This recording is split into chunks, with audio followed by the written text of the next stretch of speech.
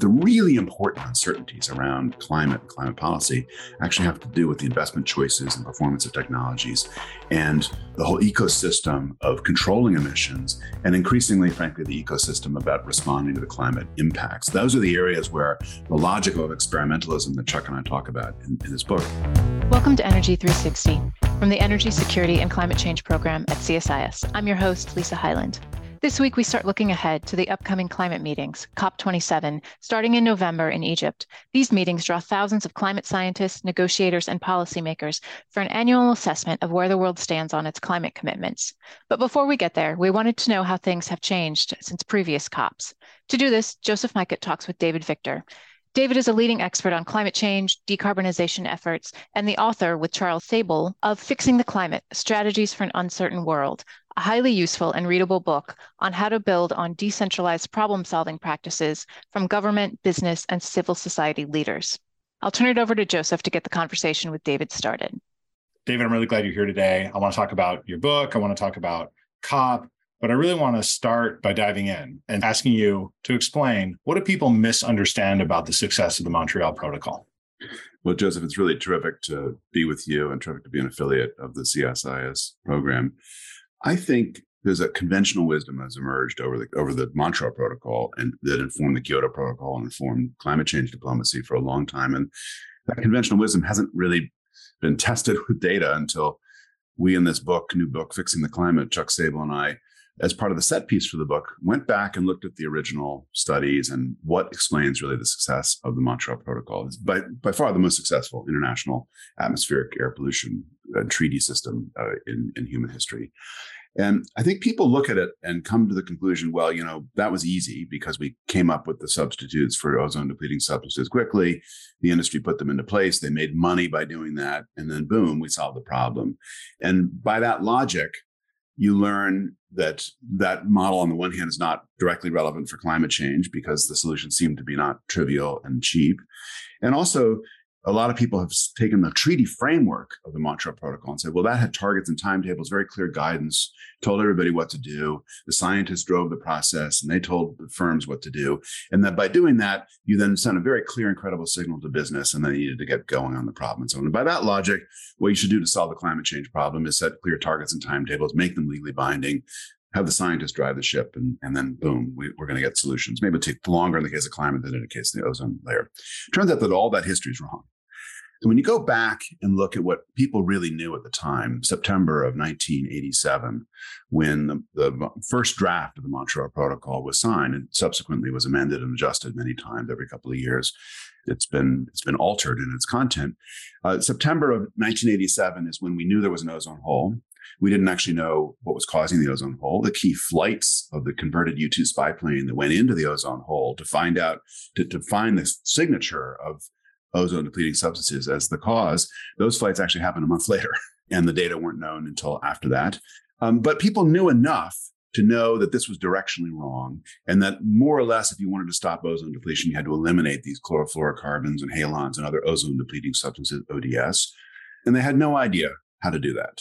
They knew that the goals had to be ambitious. They had some ideas about some possible alternatives. The United States, Sweden, a couple of other countries had already banned the use of chlorofluorocarbons in spray cans. So we knew that there were substitutes in spray cans, but we didn't know what, for example, for blowing foams and all kinds of other substances, we didn't know what the alternatives would be. And so the initial goals were set at a 50% cut in consumption of these substances. And then those goals were adjustable based on the experience. And so if it turned out to be harder, you could get an exemption, at least for a time-limited exemption for those goals for particular applications. And then a whole process of expert committees where business was invited in and experts from government were invited in. Businesses were actually encouraged to collaborate. We often think collaboration is bad news. We have antitrust laws and so on. Antitrust laws in the United States were temporarily suspended for purposes of industrial collaboration to search for solutions. And then It turned out that some of the solutions were easier to find than others, but the search process itself was really interesting because some of the obvious things to look for, like direct alternatives to chlorofluorocarbons, just drop-in replacements, that's one place to look. But then there were other ways, for example, cleaning circuit boards, which was a major use of chlorofluorocarbons. There were other ways of cleaning circuit boards using other kinds of chemicals or other kinds of processes that didn't need any cleaning at all. And that's ended up being the solution that carried the day with different kinds of firms. And so when Chuck and I wrote this book, we took a step back from that process and said, well, what should the world really learn from the experience of the Montreux Protocol? And what they should learn is that what the treaty system did is it made a credible direction of travel and then got business to experiment. The theory of change that we advance in the book is experimentalism or experimental governance, we call it, which is the idea that often societies are highly motivated to solve a problem, but nobody really knows what to do. And so you have to run experiments and then crucially have to build institutions that can learn quickly which experiments are working and which experiments aren't working. And that's just in terms of institutional design and the lawyers, the international lawyers, that's one of the most important lessons from the Montreux Protocol that's been lost in the whole climate process, which is that experimentalism helped identify alternatives. But without the institutions of the Montreux Protocol, technical options committees and scientific committees and technical committees, all kinds of committees that involved business and folks in the front lines, without those committees and that process of actively reviewing the experiments, we couldn't have learned how to adjust the goals. And so that's the key lesson. And one of the lessons that we then carry through the book to show how you would rethink the climate change problem, design better institutions that may be more effective than what we've designed through the COP process, for example. So let me ask you just one detail on the timescale, right? Because I'm interested why you think the climate policy discussion has whiffed on the major lessons of the Montreal Protocol. So in 1987, you signed the protocol. These institutions that you described, this sort of process of experimentation, does have to take some time, right? But by 1992, you've got the UNFCCC being established and the fighting of the greenhouse effect with the White House effect. So why did that whiff happen? It's not clear to me that we would have learned all of the lessons of success by 1992. And certainly not by 1998 and the establishment of the Kyoto Protocol, et cetera. Yeah, so I think it happened for a variety of reasons. One is there's no question that the climate problem was much more contentious right from the beginning, and therefore much more quickly put into a forum that treated experimentalism and other ideas as a degree of toxicity. So it's informative to see that the Montreux Protocol was driven by a handful of mainly industrialized countries, along with Egypt, because that's where Mustafa Tobel, the head of UNEP, came from, and Mexico, in part because that's where my former colleague, the late Mario Molina, came from. As the Mexican government was very heavily involved and interested in this, but mainly industrialized countries initially that paid the extra costs in the developing countries and did a lot of work. And so you had a relatively small group of countries that treated this they weren't using this language, but treated this as an experimental problem. And they had already begun experimenting at home. I used the example of the United States ban on chlorofluorocarbons and spray cans, a few other bans like that. And so that was the Montreal Protocol. When climate came along, everybody knew that there would be much more at stake. Formally, it got moved into the UN General Assembly. The UN General Assembly is actually the group that formally convened what became the Framework Convention on Climate Change. That meant you had many more countries at the table, many more diverse interests at the table, and consensus decision-making. And all that makes it very, very difficult. And so I do think that there was a vacuum of ideas, though. I think that a lot of folks thought climate was a really serious problem, true indeed, and that therefore we needed to set really ambitious goals and push as hard as possible with the targets and timetables and not really take this uncertainty seriously. A huge amount of this book is actually about uncertainty. It's about how firms manage investment under conditions of uncertainty where they don't know what the future is, but they know they've got to be in the future lest they be foot dragging and caught in the past and then extinguished. And so throughout the entire history of the climate debate, there's been a wariness about talking about uncertainty and a wariness about the unknown. And this kind of make-believe world where we know how to set the goals and the targets. And there was a big push, as you know, back in the Framework Convention on Climate Change to set targets and timetables, famous Article 4.2, which is a long, long sentence, no punctuation, not entirely clear what it said, but it kind of said, let's reduce our emissions. But there was all this focus on the emissions, which governments don't control. What governments do control is programs and experimentation and effort and things like that. And I have to say that if you go back and ask yourself, what were the really big wrong turns in the early history? One of the most important wrong turns was the rejection of the idea of what was called at the time pledge and review. The Japanese government, some parts of the US, a few others, I was a huge fan of this idea. Instead of designing the treaty around the Framework Convention on Climate Change around targets and timetables for emissions, which governments don't control, they don't control the output. That varies from lots of different factors. But let's agree on effort. Let's put out schedules of here are all the things we're going to do. And then let's check up on each other every once in a while. And it was called pledge and review. And that, in fact, is exactly, more or less exactly where we are now with Paris 30 years later, having gone through the just dead end, this just intellectual cul-de-sac of the Kyoto Protocol and targets and timetables, as if you could force binding targets and timetables on countries if they became inconvenient and so on.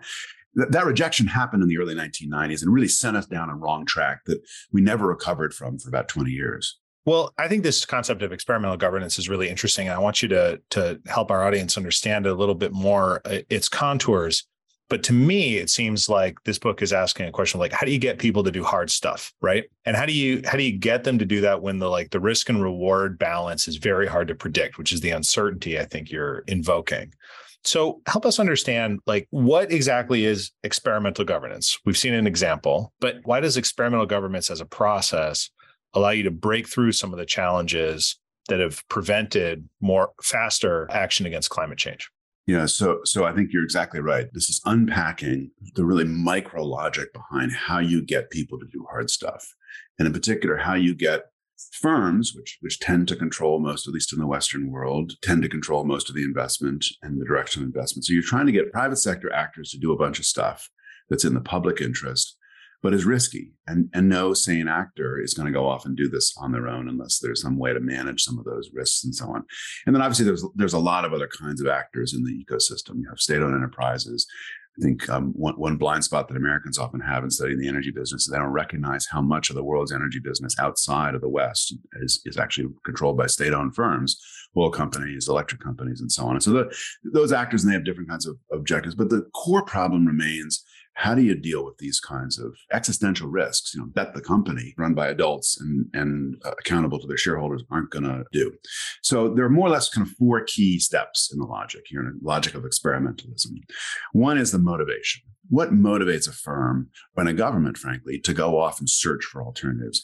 And we use a term called the penalty default. It comes from contract law. And it's think of this as an existential consequence for not making an effort. And so you don't know whether your effort's going to work or not. But if you drag your feet and don't make any effort at all, you get severely punished because you'll lose your license to operate, for example. If you're a government, you get severely punished by being voted out of office. You see this right now in the oil and gas industry, especially in Europe, where you've got all the leading oil and gas companies in Europe, in various ways, they're trying to figure out what life is like in the low carbon world. And they can't just keep doing the same stuff they were doing in the past. They can do it for a while and make a ton of money, especially right now, but they've got to change. And they're running all these experiments. And you see that. And it's because the threat to them, the license to operate to them, that threat is highly credible in Europe. And it's becoming credible in the United States. Saw what happened with Exxon. So this is where you see an example of an experiment is one company says, we're going to diversify. We're going to be an energy services company. We're going to generate renewable power. We're going to run recharging stations for electric vehicles, et cetera. And then you've got another which says, we're doubling down on our ability to do high-end chemistry in refinery-like settings. And we're going to sell clean fuels to a market we believe is there. And those are that's a coarse example of an experimental approach. And I think what's interesting is that those experiments, if the incentive to the firm were a kind of conventional, regulatory incentive or a carbon tax at the margin or whatever, something like that, they would treat that as a compliance problem. What do we need to do to comply with the rules? But when the penalty is this severe and this conditional upon effort, then you treat it as an existential question. And then it's corporate strategy and board level, redirecting the whole company. And Joseph, I think to your point, to me, what's exciting about the oil and gas industry here is that there are all these different models. You've got some companies like Total becoming electric companies in part. You've got others doing clean fuels. You've got Equinor leading this Northern Lights project, gigantic CCS project in the North Sea. You've got all kinds of other models that are emerging. And I think a lot of companies are asking themselves, as they should, what are we good at doing that's consistent with a low carbon world? And what, a little bit like Clay Christensen's Innovator's Dilemma, what are we stuck doing right now in the high carbon world? And we're not going to be very good at shifting away from in the lower carbon world. And I think that's the metaphor for thinking about how this existential incentive creates new information and experimentation. Because the opposite, which seems to be the inference I draw from your book, is that existential uncertainty causes people to freeze otherwise, right? Exactly. And the argument that Chuck and I make in the book is that they don't freeze, that they actually go into a panic, but they go into a panic which drives the willingness to reallocate capital and major amounts of capital into search. And so that's the first step is this incentive. And then you see search. And to me, a lot of people have called this bottom-upism because you decentralize this. The search process has to be decentralized. You've got lots of different firms, some operating in consortia, some operating on their own, often going to government and getting help. So you've got the firm itself is leading the search process, but they need help managing the risk. To me, it's been interesting to see how this book hopefully has helped break down some of the old silos between the left and the right, because this is a vision that has a big role for government, but a very different role for government. Government has to be even smarter, more nimble. Often the private sector has to lead the search process, but government's in there to help manage risk. And think of this as industrial policy, but not our grandfather's industrial policy. And so it doesn't fit into the box of the left or the right. So you've got this decentralized search process that generates a lot of information.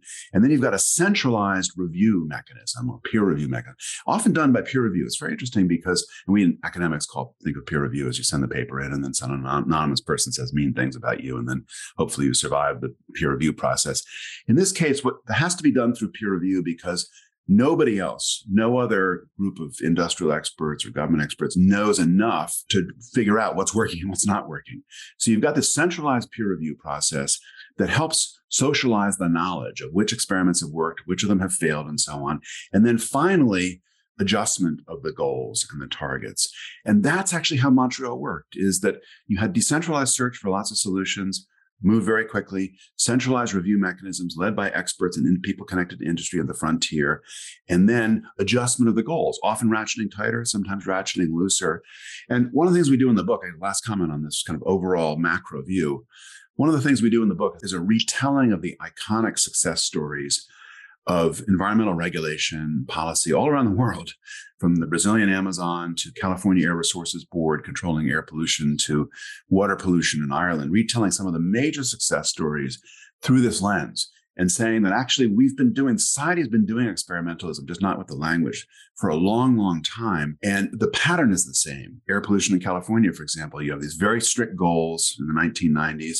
And then some of the industry fought back. Other parts of the industry broke and actually worked with California's regulators. So that helped the regulators understand what the frontier of technical knowledge was and how to adjust that and how to adjust the regulations in light of the frontier. And that co-evolution explains how California really cleared up the air. That's the vision of how society solves these kinds of problems. Thinking about this challenge, let me dwell on the firm level for just a minute. So you can talk to an executive from an oil and gas company or from an energy company or an industrial, and they'll say, hey, if we had a carbon price at a certain level, we could solve this problem, right? It's a finance issue and it's a risk management issue for us, but the right incentives in the right places, we'd be good to go. How do you respond to that concept, given the ideas you've developed? So we went and did that. We went and looked at a whole bunch of cases and talked to these people. And for me, one of the most iconic examples is the Northern Lights project in the North Sea. This is one of the most interesting carbon capture and storage, or CCS, projects in the world today. Industrial sources all around the North Sea being liquefied, put on ships, taken to Norway, injected underground. It's a joint venture between Equinor, former Statoil, Total, and Shell, really led by Equinor. And led by Equinor because they have a lot of expertise in downhole. They've been doing carbon capture and storage on the Sleipner field for 10 years, 1 million tons a year, more or less, monitoring it, some other fields as well. And their vision of the future is a vision where decarbonization happens, the world shifts to more natural gas, and then eventually away from all that stuff. There's a lot of offshore wind. They're good at platforms. There's a lot of carbon capture and storage. They're good at downhole and system integrity. And that's a world where they can thrive. That's their vision. Will they be right? I have no idea. Nobody really knows, but you got to test it out. So they're out testing it out. So here you are in Norway, led by all these friendly Norwegians and Equinor. And, whenever you go around the world and find somebody doing something great for the planet, they're often Norwegian. They're such nice people and so generous. So here you are in an ideal circumstance for your scenario, Joseph, which is they've got a carbon price. Like the company should just go ahead and do it. And then you look at it, they could not do final investment decision, FID, on that project, which they did in the middle of a pandemic, in the middle of complete turmoil in their industry, when nobody else would do FID on a project like this.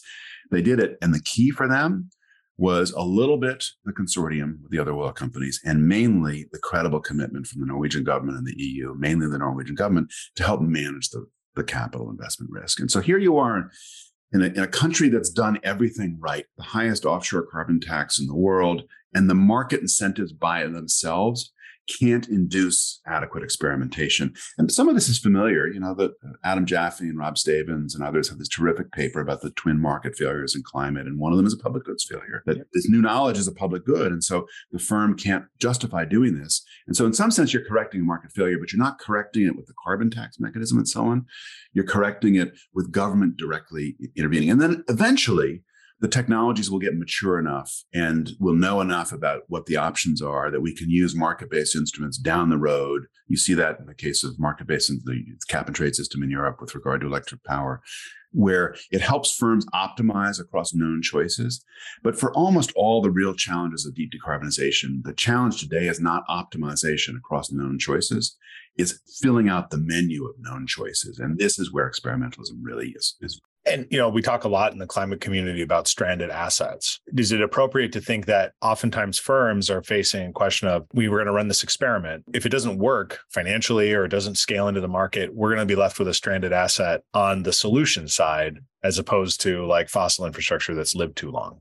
Yeah, I think that's right. And the role of the state here is to do two things. One, which we've already been talking about, which is to help the firm at least manage and understand and contain risk, so that when the green eye shades people do out the financial analysis and they do the stress tests on the project doesn't have a high probability of being just a financial catastrophe. So that's one thing that government does. The other thing they do, which is possibly as important or more important, is that when a firm is doing a project like this and it thinks this is a one-off project, that there's going to be no future, but they're just doing this project and, government paying them a bunch of money to go do it. And then we'll, do the project and then go to the bar. If you do a project as a one-of-a-kind project, the whole mindset of the project is different from what you want to create when you're really experimenting for scaling, because you do things once. You don't think about institutionalizing the knowledge. You don't think about, okay, well, I'm doing it this way this time, but next time I'll do it that way.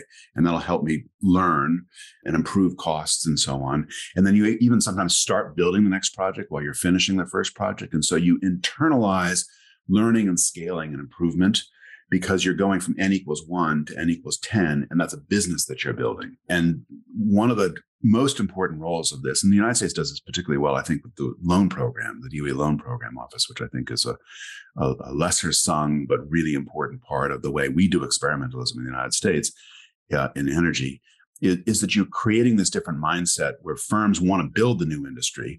And then when they want to build the new industry, they learn faster how to improve the technology. And they also become political advocates for the new technology.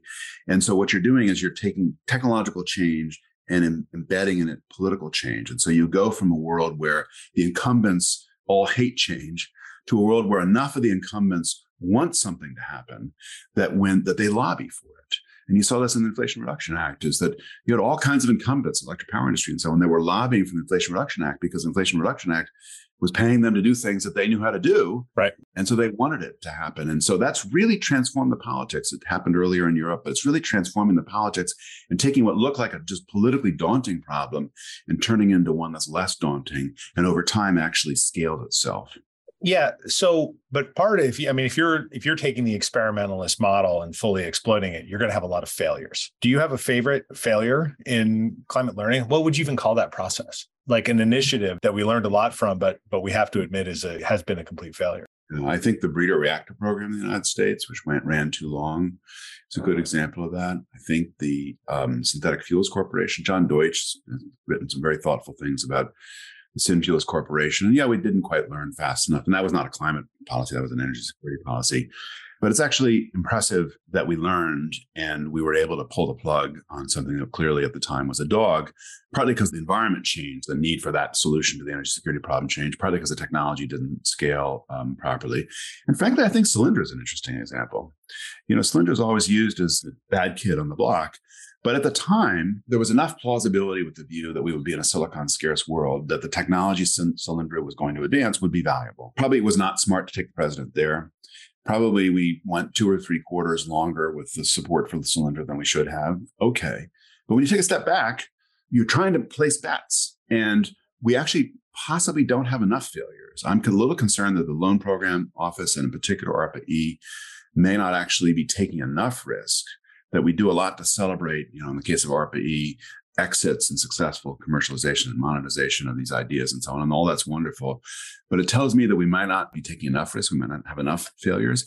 And the overall performance of the loan program, including Solyndra, the overall performance of the loan program has been phenomenal. And it helped create Tesla, among other things. Yeah. I mean, what I think is really, really compelling about this book is that it offers a way to think about the sort of risk aversion that seems to pervade climate stuff and actions against climate change. Right. Or taking action against climate change. Yeah. And I think a lot of the climate folks think of, when you say uncertainty in climate, they all instinctively think we're talking about the science. And my read of the science, sitting on the Climate Science Institution, the Scripps Institution of Oceanography, my read of the science is the core science has been robust for a long time. There's actually a lot of uncertainty about the impacts. That's the area where uncertainty is very large. But the logic that you take from that uncertainty is actually we need to be doing more on the climate change problem because the tails are longer and fatter than people originally thought, and those risks are a significant problem.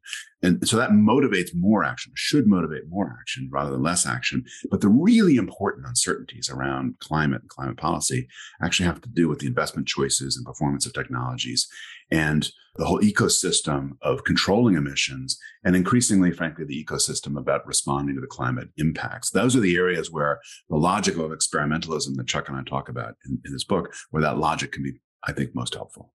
Diffusion of learning becomes an important part of this process, I think, right? So in Montreal, your book talks about formalized institutions that sat under the Montreal Protocol that allowed firms to learn from each other. In a world with more experimental governance, who are the important diffusers of knowledge? Is it the Oil and Gas Climate Initiative? Is it McKinsey and Boston Consulting? Is it new institutions that we don't have yet that will condition sort of government support and some measure of de-risking with participation in institutions of knowledge diffusion? Well, it's a great question. My take is that the consulting world helps move lessons around inside the industry, and that plays a partial role in learning. But it doesn't play a central role in bringing those lessons back into the public institutions, into the goal-setting process and treaties and things like that. The way in Montreal, there was a formal set of committees, a set of institutions that were like a blend of the Oil and Gas Climate Initiative and McKinsey and kind of classic technical options review that's done in governments all the time. The National Academy of Sciences helps do it for the United States and so on. It's kind of a blend of all those. And those are the institutions that can be very important. Right now, we don't see a lot of those in the climate space. We see some that are too big to work. Almost all the institutions connected to the Conference of Parties process, for example, are too big to work because they operate with consensus across all the members, and that's a recipe for pablum. Some of them are very focused on particular industries, and they could end up actually scaling and being very helpful. You mentioned the Oil and Gas Climate Initiative. I'm a big fan of what they've been doing, both their investment arm and their effort to kind of get the industry to talk more about what are reasonable goals. I think the place where they've been most conspicuous and most valuable is around methane emissions. The oil and gas industry wants to be relevant. In particular, the gas industry wants to be relevant for the long term. It's got to find a way to go to zero as quickly as possible. And that means not just kind of general monitoring, but full system, full pad monitoring, full disclosure. I'm on the advisory council of a B Corp called Project Canary, which is doing that at oil and gas pads because we want to have full control of our molecules and therefore be able to deliver natural gas with zero fugitive methane emissions, be able to do that into LNG, be able to do that eventually into hydrogen, a variety of other applications, that if gas is going to have a future here, you've got to deal with that problem. So OGCI has played a very helpful role inside the industry. But what always happens in these institutions is they get big. And then as they get big, it's harder for them to be strategic. And in particular, it's harder for them to deal with dissenting views and so on. So I understand almost sociologically why institutions, when they're successful, get bigger. My advice has always been keep the institutions as small as possible to be effective, and keep them as focused as possible on the problem that's at hand. And so I don't know if OGCI is at that point there, but I think what we're seeing is in every industry, institutions emerging, or at least nascent institutions emerging, that are the places where the leaders, the State Department calls this First Movers Coalition. Other governments have other names for this. We used to call them coalitions of the willing, and then we used that term for the second trip to Iraq. Didn't go so well, so we stopped using that term. But that's the logic, is you have highly motivated actors, and think of it as like a club. Bill Norris has this terrific work that he's been doing on clubs. Think of it as kind of a little less of a club with the huge trade barriers. It has to be a role for trade, it has to be a role for investment incentives, but it's a club of highly motivated, willing actors who are working together both to run the experiments, but then also to figure out what's working. And I think that's the area where I'm most concerned about the evolution of climate change cooperation and diplomacy, is that we don't see that really emerging enough and fast enough in all the major sectors. It's going to have to be done sector by sector. You can't have a general review mechanism for all kinds of industrial decarbonization. What you do in steel is different from plastics and different yet again from aviation. Well, and what's interesting is like we sort of naturally do that in the analyst community, right? We sort of bin emission sectors like transportation emissions, electricity, industry, and then you start talking about industrial emissions. You talk chemicals, steel, glass, but we don't really use the institutions that govern or represent those different sectors particularly effectively for this experimental governance task, like the one that you described. Yeah, and indeed, the institutions that exist that are easy to use, that are off the shelf, are almost always too big. So Stefan Kalbekin and I have a paper in Nature 3 or 4 weeks ago that looked at what's going on in aviation. So aviation's rising 3% per year, extremely important sector. And the aviation industry, we argued in the paper, has been thinking about the climate change problem possibly in the wrong way. They've been thinking about the carbon dioxide problem, when there's some evidence to suggest that in addition to carbon dioxide, you've got contrail cirrus, and contrail cirrus could have a big impact. Well, if contrail cirrus is your problem, not only is carbon dioxide, then your response strategies have to be totally different. And so you want to diversify search. You want to look at a wider range of options. And so by the logic in the book that Chuck and I wrote, the industry needs to run those experiments and learn quickly. Well, the International Civil Aviation Organization, ICAO, which is a global more or less consensus-oriented institution, they're not going to do that. What are they doing? They're running a giant emissions trading program called CORSIA, which is basically designed to use carbon offsets whenever possible. The quality of the offsets is just garbage.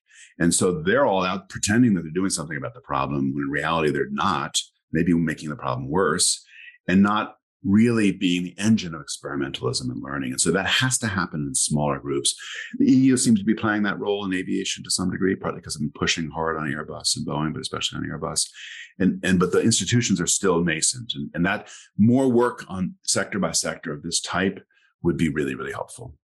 You mentioned Nordhaus's idea of climate clubs, because part of this argument is that it's neither the stick nor the carrot that really is going to help solve this problem, but their iterative use. And trade mechanisms are going to be one of the things that should play a big role when you think about countries working together to make experiments. Give us a little bit of detail on what you mean. Like, what is a path to climate clubs or preferential trade agreements that doesn't create trade conflict? The IRA has a ton of measures for domesticating supply chains or working with free trade agreement countries. And it is causing real anxiety and anger with U.S. trading partners. So what is the path that creates opportunity but doesn't take back the progress of globalization? Well, first, let me talk about the anxiety, because I think it's well placed. I'm a globalist at heart. Not irresponsible globalism, but globalism has generated massive benefits. Look at Greg Neman has this terrific book called How Solar Got Cheap, and has a website with it and so on. And the solar story is what we're trying to replicate, which is you have early investments in new technologies and ideas, initially in Japan, the United States, and that helps bring down the cost. Then it moves to Germany and speaks German, and the German Energiewende and German ratepayers, bless their hearts, help bring down the cost further by paying a boatload of money for solar, and then a lot of installations, a lot of learning. Then it moves to China with the manufacturing revolution, where you have a kind of active industrial policy to help create new manufacturing firms and then back off and let those firms compete. A very nimble and smart Chinese industrial policy at the time, similar to the German industrial policy. And then the whole world has benefited from that. And so I'm very, very concerned about the friendshoring, onshoring, nearshoring, whatever the variant of shoring is called. I'm very concerned about the use of trade measures, not because the logic of using trade measures is not appropriate, but because the trade measures always end up commingling with protectionism. And so it's hard to kind of keep that at bay. Look no further than the solar tariffs, which have been hard to undo and so on. So I think those concerns are serious. And that's one of the reasons why I've been wary about a kind of the hardcore club idea, which is big tariff walls. We really care about climate. We're going to do it that way. I get why that would be a priority, but I think the collateral damage to the WTO and to the trading system, that collateral damage is not worth it. And that would actually be very harmful, in particular to developing countries, which have benefited so much from globalization, not exclusively. So just as a kind of levels, I think the concerns there are actually, so what does a path forward look like here? The EU-US clean steel and aluminum deal is a good example. What you're doing is creating guarantees of market access for successful innovation around a technology. It's a cluster of technologies that could, in this case, make possible to produce cleaner steel and aluminum. That's an interesting example. You could see something similar around what the Norwegian government tried originally, actually in Brazil. It wasn't implemented that well, where you do very large amounts of money to help improve the quality of land use management. And then in exchange for that, have in effect what became partial pledges of market access for Brazilian export products. What you're trying to do is create incentives for a club that benefits from the cooperation and has enough of a trade wall or investment wall around it that outsiders want to be in the club. Chuck and I call these open plurilateral agreements. It's a kind of concept that's emerged through the World Trade Organization, where you have clubs of first movers that want to lower tariffs and create trading zones around new technologies and ideas, and it's an open club. So if you meet the standards, then you're in the club. And I think that's the right kind of logic. And that is the way through the problem here, which is it doesn't solve the protectionist pressures and so on, but it right out of the blocks lowers those threats and makes it more of an expanding club arrangement as opposed to a punitive club arrangement.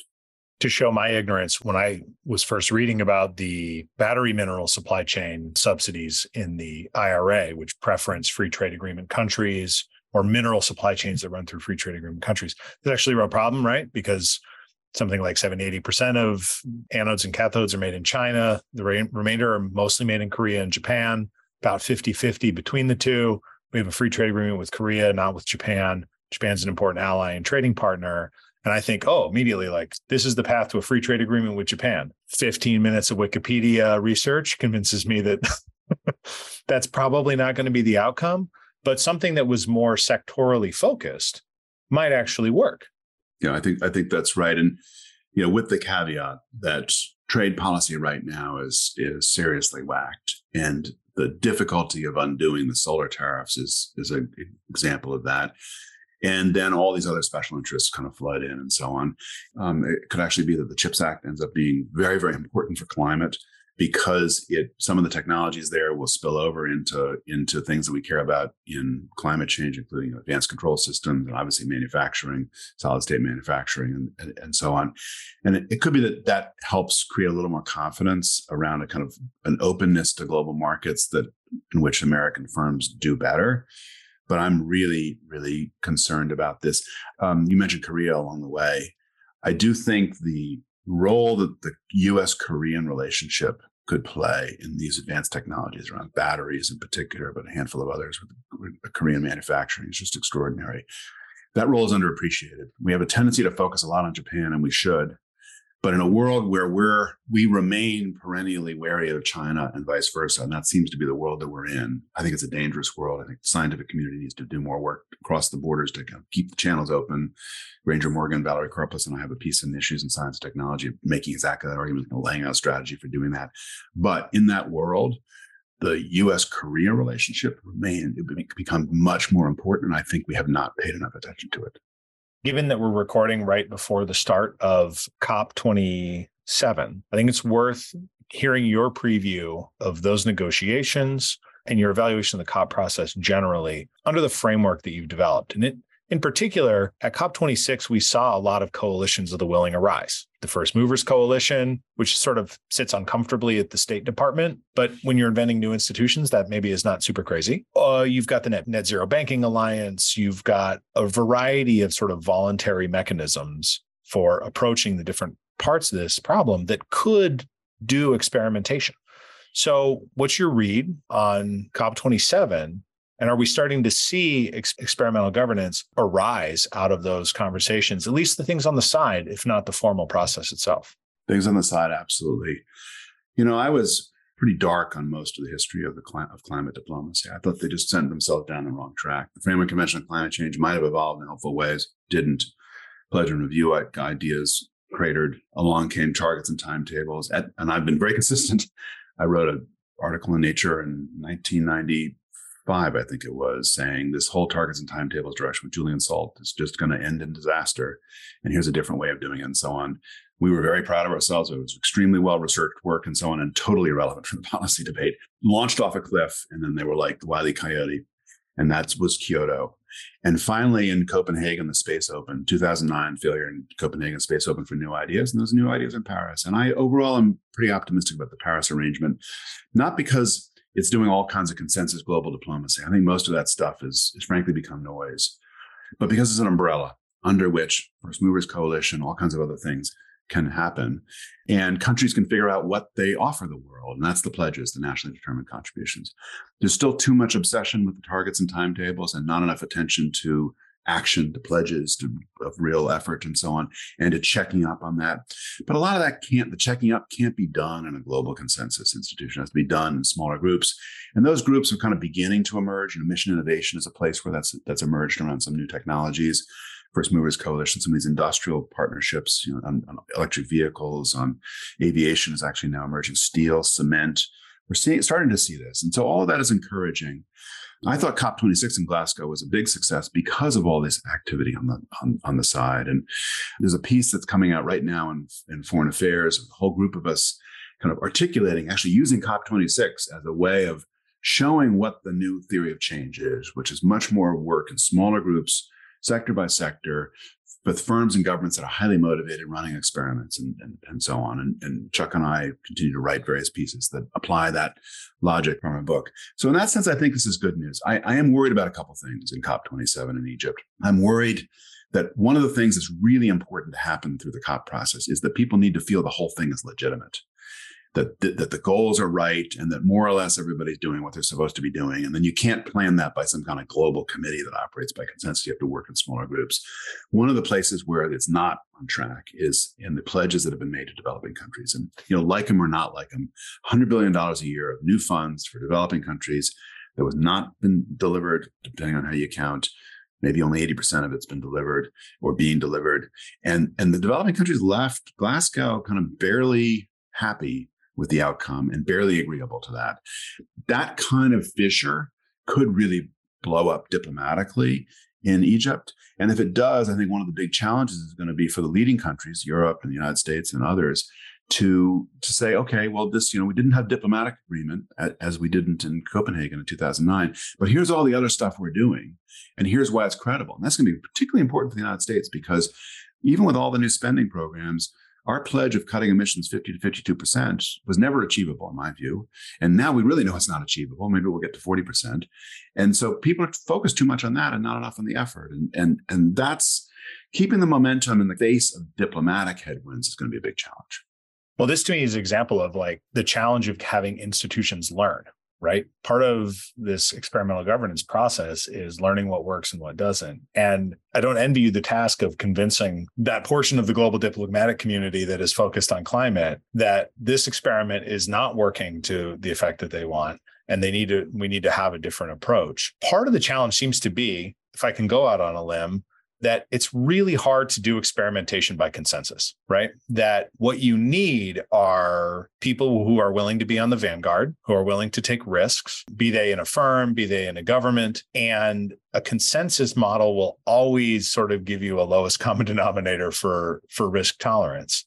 So can existing climate institutions survive the change in framework that you envision? I think they can if they understand, if enough people understand what their role is, which is why this piece in Foreign Affairs is trying to articulate what the theory of change is and what the role of the COP process is in that. We recognize that a lot of the COP stuff is noise, but some parts of it are really important, particularly around these capacity building programs for the emerging economies. We have to find a way that action on climate doesn't leave them behind. And that was another key lesson from the Montreal Protocol, is that the funding program, possibly the most successful international environmental fund in all of history, was the multilateral fund, the MLF, connected to the Montreal Protocol.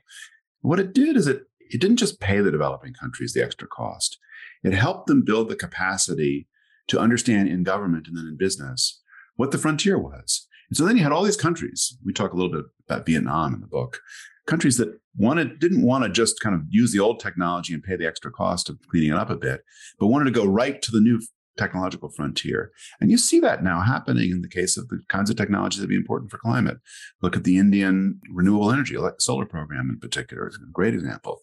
And so this role for the diplomatic process and the funds associated with the diplomatic process is really, really important. And so I think we need to put more emphasis on getting that stuff right and spend less time wrangling. Debating timetables. Yeah.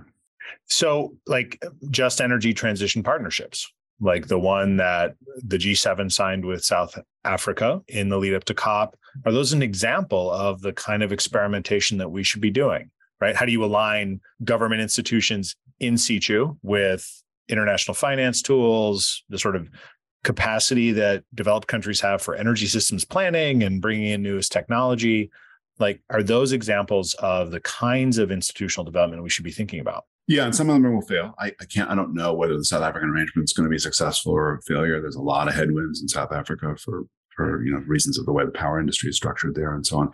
But it's a really interesting example because that particular alliance is not only helping to build the new energy technologies, but it's also actively trying to deal with the communities that are then hurt by the energy transition. That I think it was Nate Marable had that famous essay about roadkill in the information revolution. And there's a similar set of questions about roadkill in the energy transition. People call this the energy transition as if it's like some friendly walk in the park. We're all going to be holding hands and loving each other.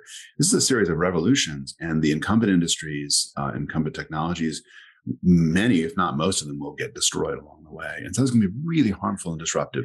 So you've got that going on. But in addition, you've got, for example, the European Bank for Reconstruction and Development, EBRD, is running a bunch of projects in Eastern Europe to help shut old coal plants and replace the power and help deal with the communities that are affected by that. In the United States, we've had a lot of experiences with that, including with coal plants in Native American lands and Native American communities, other kinds of remote where you've got a coal mine or you've got a plant and it's the only employer around. I think Page, Arizona. And some have been successful, some have not been successful. But that whole part of the experimentation is almost as important as the experimentation that pushes the technological frontier. I really enjoyed the book. I always like hearing your insights, and I'm really glad that you've put the effort in, because this is really a thought-provoking new framework that you've developed. Well, thank you very much. And a big thanks to my colleague, Chuck Sable, and who's become a good friend. And it took us 8 years to write this book. It's not a long book. It took a long time to write, to get the ideas right. And we hope it helps give people a lens for thinking about what we're really trying to do here. Yeah, it certainly made me think twice. Thank you very much. Thanks to David for joining us this week. We always learn so much from his thinking in the energy and climate space. In the show description, I've included links to his book and several of the articles he mentioned. You can find more episodes of Energy 360 wherever you listen to podcasts and at csis.org. As always, follow us on Twitter for updates at CSIS Energy, and thanks for listening.